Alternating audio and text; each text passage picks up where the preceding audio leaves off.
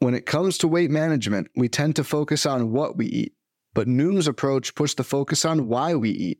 That's a game changer. Noom uses science and personalization to help you manage your weight for the long term. Their psychology-based approach helps build better habits and behaviors that are easier to maintain. The best part? You decide how Noom fits into your life, not the other way around. Sign up for your trial today at Noom.com. That's Noom.com to sign up today. What is happening? Welcome to the Plus Pitch Podcast, your morning pitching podcast from pitchers.com. My name is Nick Pollock. Today we're going to talk about the Miami Marlins, which of course has Sandy Alcantara, and that's a wonderful thing. If you don't know what I'm doing, I'm going through all 30 starting pitching rotations in baseball as we prepare for the 2023 season and the launch of PL8 arriving on February 7th. 2023. I am recording this in December, so there are things that could be different by the time you hear it. I will edit it by the end of the podcast if it does. But we have a full rotation for the Miami Marlins. We have some question marks at the end of it. It's all fun stuff. And of course, thank you so much for listening. Make sure to rate and review the podcast on iTunes and Spotify. And of course, if you don't have PL Plus, what are you doing? Go get PL Plus. We also have a really fun thing, PL Pro, coming later for PL8. I'm really excited to share more about that at PitchCon later this month. But all right, let's talk about the Miami Marlins. Sandy Alcantara, 14 wins last year, 228 innings on the docket, 228 ERA as well, .98 whip, 23% K rate, and a 6% walk rate. I love Sandy Alcantara. I know some people are going to be saying, look, he just barely got over 200 strikeouts, about 207, and he's going to throw fewer innings next year. I don't really want to go for him at the beginning of my draft because of this. He's going to be worse in the ERA and whip department. I get that completely. I have him as my number 3 because the man is more consistent than the other ones below him. I'm terribly phrasing this. What I'm trying to say is that the other ones have injury questions. You have Shane McClanahan, you have Max Scherzer, you have Justin Verlander, who's way lower for me, but still, you have Jacob deGrom. You have a lot of these guys that have injury questions heading into 2023. Sandy Alcantara is a workhorse, and there's something about that I think you should be drafting as a floor if you're going to go for a pitcher in the top 3 rounds. The strikeout numbers also could go up. There's a 23% K rate last year. I know that his fastballs do generate outs early and counts a lot, same with the changeup, but there's still more that he can do with his command overall, especially also the slider. That can turn into a 25-26% strikeout rate, essentially Zach Wheeler-esque stuff. So I'm all for this. You have a lovely floor as an SP1. You know where you're going to get, you cash it in. I'd rather go for Burns and Cole because they don't have the same injury risk as the others, and they have a much higher strikeout rate, can pretty much have the same ratios too as Sandy Alcantara. You can talk about Cole's home run problem all you want, but both of them should go in the same direction or toward the middle, right? Of Alcantara's ERA getting worse and Cole's getting better. With Sandy Alcantara, though, he throws super hard. He has a filthy changeup, amazing slider. It's all good stuff. He has a 14% swing strike rate. I love Sandy Alcantara. The wins, we all were worried about the wins. And what do you know? He got 14 of them because he just kept going so deep into games. It was hard for him not to get them. It should be over double digits. Maybe he doesn't go 14, but it should still be good for your fantasy squads. Pablo Lopez is a very interesting one, though. And I've gone back and forth about how I feel about Pablo Lopez. And as of December 21st, this is how I feel. I am not going to be drafting Pablo Lopez. He had a 10-10 record last year, 180 innings, 375 ERA, 117 whip, 24% K rate, and a 7% walk rate. How we normally talk about pitchers entering the next year is if it's beneficial to get rid of their April starts, we do so. Rarely do we do the opposite. And with Pablo Lopez, after May 18th, he had this amazing beginning of the year, about 6 starts or so, had allowed maybe like 5 earned runs, 6 earned runs, something like that. He had a 4.6 ERA with a 128 whip across his final 137 innings. That is startling. He's a 4-seamer changeup guy. He does have a cutter or a curveball, and they're not exceptional pitches. The cutter gets crushed a ton. He throws it in the zone 70% of the time. It was a 70% strike rate, I should say. Got crushed, and then the curve doesn't get enough strikes. And it's just, what are you doing, right? This isn't it. The changeup can be amazing. The fastball command can be great. And there's a feeling that Pablo Lopez should be better than 3.75 that he had this past year, 117 whip. But it was really tough through the year. And the way I see it is I don't think that Pablo Lopez is going to be 180 innings again. He's had a lot of injury problems in the past with his shoulder. He pitched through the year this year, which is great. Seems like that's not something he's built to do. So if you take away that SP1, SP2 ceiling because of the innings pitched and the lack of third pitch that he's been trying to get for years and just can't put that together, then it does feel like, wait, if I'm not going to get an SP1, SP2, I'm hoping for an SP3 out of this. While the floor is what we saw for 137 frames last year, 4.60 ERA and 128 whip. I don't want to go for that when there are a lot more exciting guys around where he's going in drafts. So I find myself pushing away from it, not to mention the Marlins, the beginning of that rotation is going to have to face the Mets twice early. It's Mets, Twins, Mets, Phillies, I believe, are the first 4 series for the Marlins. So I don't want to start Pablo Lopez against this Mets team that just got Carlos Correa in the middle of the night.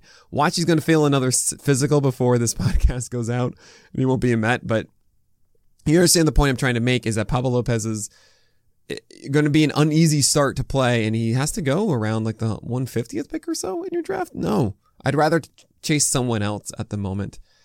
I do think he's going to be 12-team relevant through the year. I'm not saying I don't want him on any of my teams. It's just I think you have to pay a little bit too much. And I'd rather want Jesus Luzardo, and I'll talk about him after this break. Fads come and go, and nowhere more than in the world of weight loss. That's why Noom has created weight management programs that are made to last. Noom uses science and personalization so you can manage your weight for the long term. Their psychology-based approach helps you build better habits and behaviors that are easier to maintain. And they help you understand the science behind your eating choices and why you have those cravings. Noom's personalized courses are easy to follow and will help grow your confidence with tools you can put into practice on day one. The best part? You decide how Noom fits into your life, not the other way around. And based on a sample of 4,272 Noomers, 98% say Noom helps change their habits and behaviors for good. So stop chasing health trends and join the millions who have lost weight with Noom. Sign up for your trial today at Noom.com. That's Noom.com to sign up for your trial today. Jesus Luzardo had a 3.32 ERA, 104 whip, and a 30% K rate last year. I know, win total was only at 4. Only 100 innings pitched, and you don't know how much to believe in it. Also, the 9% walk rate, and the injuries, the consistency, the whole thing is just, what are we going to get from Jesus Luzardo? I believe in this. He threw harder at the beginning of the year. He was the guy to pick up at the beginning of the year before that injury.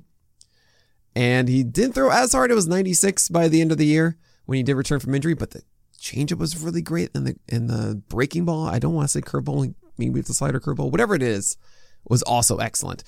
The sinker and fastball have generally been the weakness. I do like at times how he's able to command that sinker, and there are times that the four-seamer then dominates as well. I think there's enough here for me to say, yes, he's going to have a 25% plus strikeout rate. Yes, his whip is going to be better than 120. And yes, his ERA isn't going to be a startling 4+, right? I think I can lean on that for Jesus Luzardo. And for me, that's huge. You get a guy that has a 30% strikeout rate or a tantalizing strikeout rate with upside for those ratios of 332 and 104. And it's really injury holding him back when you don't need to get him as your SP3.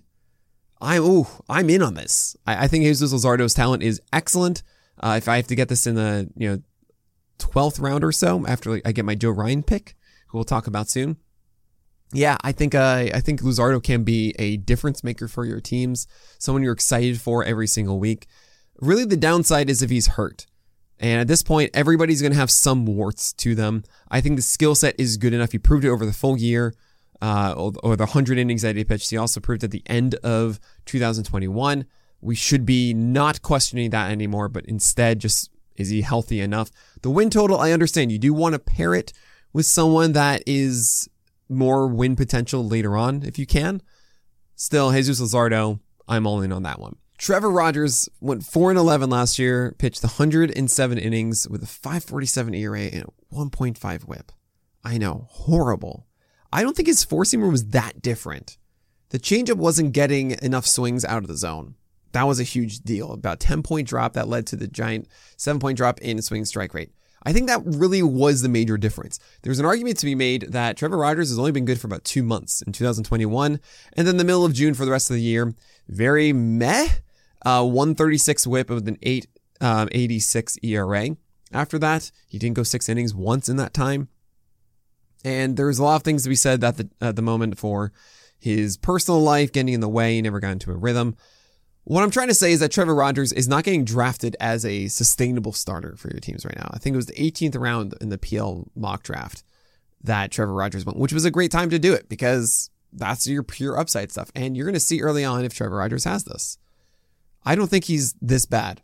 There is certainly that ceiling of him being that magnificent starter for 2 months. It's about his fastball command inside and about getting those changeup chases out of the zone. He's 25 next year. I'm kind of in on that late in the draft.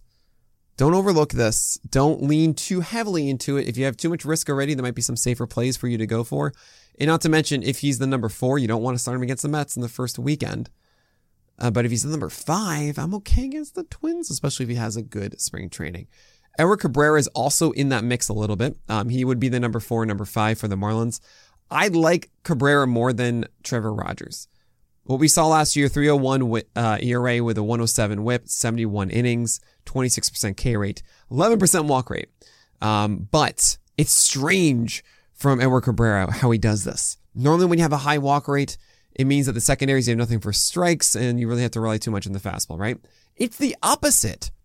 All of his secondary pitches, Edward Cabrera's curveball, his slider, his changeup, have strike rates above 60%. His four-seamer had a 50% strike rate, and I think that's fixable. I think that can change. Speaking of the change, 91 mile per hour to 96 velocity. It is insanely good, and he throws it about a third of the time. I think you can see Edward Cabrera's walk rate go down to 8%, and it will be volatile. It will be a little bit cherry bomb-esque here as he loses his command on a given day. Yes, Roto Leagues, I'm in for the season. Head-to-head might be a little bit more frustrating to roster, but I do think the strikeout rate is real. His stuff is just so filthy. ERA and whip might be closer to 4 and 120, but I want to take the chance on Edward Cabrera if I can. It may be tough in the first 2 weeks. It might be a case where you can pick up Edward Cabrera off the waiver wire after he doesn't do well against the Mets. But I think that overall for the full season, you will be happy with Edward Cabrera. Sixto Sanchez is also another one to consider at the end of your drafts. We haven't seen Sixto since 2020, and this is something I encourage the entire offseason that you guys should be thinking about, is that it's not a best ball league, and the last pick of your draft should be someone that you're quickly dropping, and you're taking a spec add-on for your fantasy leagues to find out more. And when it's Sixto Sanchez, where the ceiling is great, it's just about health, well, why wouldn't you want to take someone like that? Last year was Steven Strasburg. Steven Strasburg didn't pitch and you dropped him and that was fine. This year it's Sixto Sanchez. And if you don't know him, he throws 96 plus with a legit changeup and a legit slider. There you go. He looked really nice in 2020. Shoulder issues the last 2 years. He's supposed to be good for spring training. You draft him now, see how spring goes. If you want to drop him, by all means. But he's Mr. Irrelevant right now. I got him in the last round of my mock draft. There's no harm here. Now, there's also the conversation, is he even going to start for the Marlins? Maybe not. And then you drop him. It's your last pick of the draft. This is what they're made for. If he does start, this is something to monitor across all the Miami starters. Is going to be Rogers, Cabrera, Sixto Sanchez, maybe Braxton Garrett. If Sixto Sanchez is starting for the Marlins out of the gate, I want him everywhere. Absolutely everywhere. And then there's Braxton Garrett, who threw 88 innings last year, so close. 3.58 ERA, 125 whip, 24% K rate, 6% walk rate. Braxton Garrett was a guy last year that we streamed effectively. He had 2 11 strikeout games against the Pirates and the Reds. And there's something to that. He has a curveball that swoops in for a nice called strike early, a harder slider at 84. That there were some terrible swings by the Washington Nationals on these pitches down and into righties, which I love to see. I love left-handers going down and into righties, and I love righties throwing down and into left-handers. Braxton Garrett does have that ability, And if he gets regular starts somehow, if the Marlins trade away somebody and then someone gets injured and all of a sudden Garrett is their number 4, number 5 through the year, he could be a pickup that you just kind of hold on to. I don't expect that to happen. I would say if it does, it would happen in May and June, and it could just be someone that we're streaming through the year when he does face these weaker teams. I don't think that Braxton Garrett has enough in his repertoire to really be that solid arm that's like your league winner or anything close to that. Not to mention there's Yuri Perez, who's going to be 20 this year at some point, and he is the greatest thing ever apparently. So this seems like a stopgap before he gets his opportunity. Maybe he leapfrogs Garrett if Garrett isn't doing good things out of the gate. So as far as your 12 teamers to go, you don't need to worry about Garrett now. 15 teamers, probably not either, because he's a pickup in season. But when he does, I'm not going to rule out Braxton Garrett being an impact for your fantasy teams. So the Miami Marlins actually added another starting pitcher. I didn't think they would do this. And that was Johnny Cueto. Last year, 8-10 record, 158 innings, 3.35 ERA, a 1.23 WHIP, and about a 16% carry, and that's generous as a 15.7 with a 5% walk rate. We called it Cueto Magic last year, as he did it for the White Sox. And for a guy with a really low strikeout rate, he did a good job of getting whiffs with his four-seamer. Against right-handers, he had about a 14% swing strike rate. It was 15% for lefties. He elevated with a tent with it. But I don't know really if I like anything else. The sinker jammed batters inside a lot, but he did make mistakes with it over the middle of the plate. The slider and cutter are both really mediocre. The changeup was good against right-handers. But Cueto didn't do a good job of repeating them against lefties in the same way. It's essentially Cueto squeezing the most out of his repertoire. And it worked, and we were all like, all right, I guess this is working for the White Sox last year. Now he goes to the Marlins, and all I'm thinking is, well, the offense is worse. This can't be as good as it was last year, 3.35 ERA again for Cueto, right? He's got to be better. Or sorry, he's got to be worse than that. So you're going to get a worse ERA and WHIP likely for Cueto, and then the strikeout rate should be kind of the same. Yeah, that's not right. You leave this off the board. What really this means, though, is I think the Marlins are going to do something like Sandy Alcantara, Pablo Lopez, Jesus Luzardo are 1, 2, 3. You have Cueto as the 4. So then Trevor Rogers likely is the 5, right? That's what we all expect. But as the 5, instead of getting the Mets for the first 4 games, he would get the Twins. Now, literally earlier, 30 minutes ago, Correa is signing with the Twins. I mean, pending physical, but it seems like that's going to happen. So that is a stronger offense. So the talk we had about Trevor Rogers before, maybe I don't really want to start him even against the Twins now because Correa is there and it's a little bit tougher, lefty versus righty as well. It's a little bit worse for Trevor Rogers. I don't think I want to do that.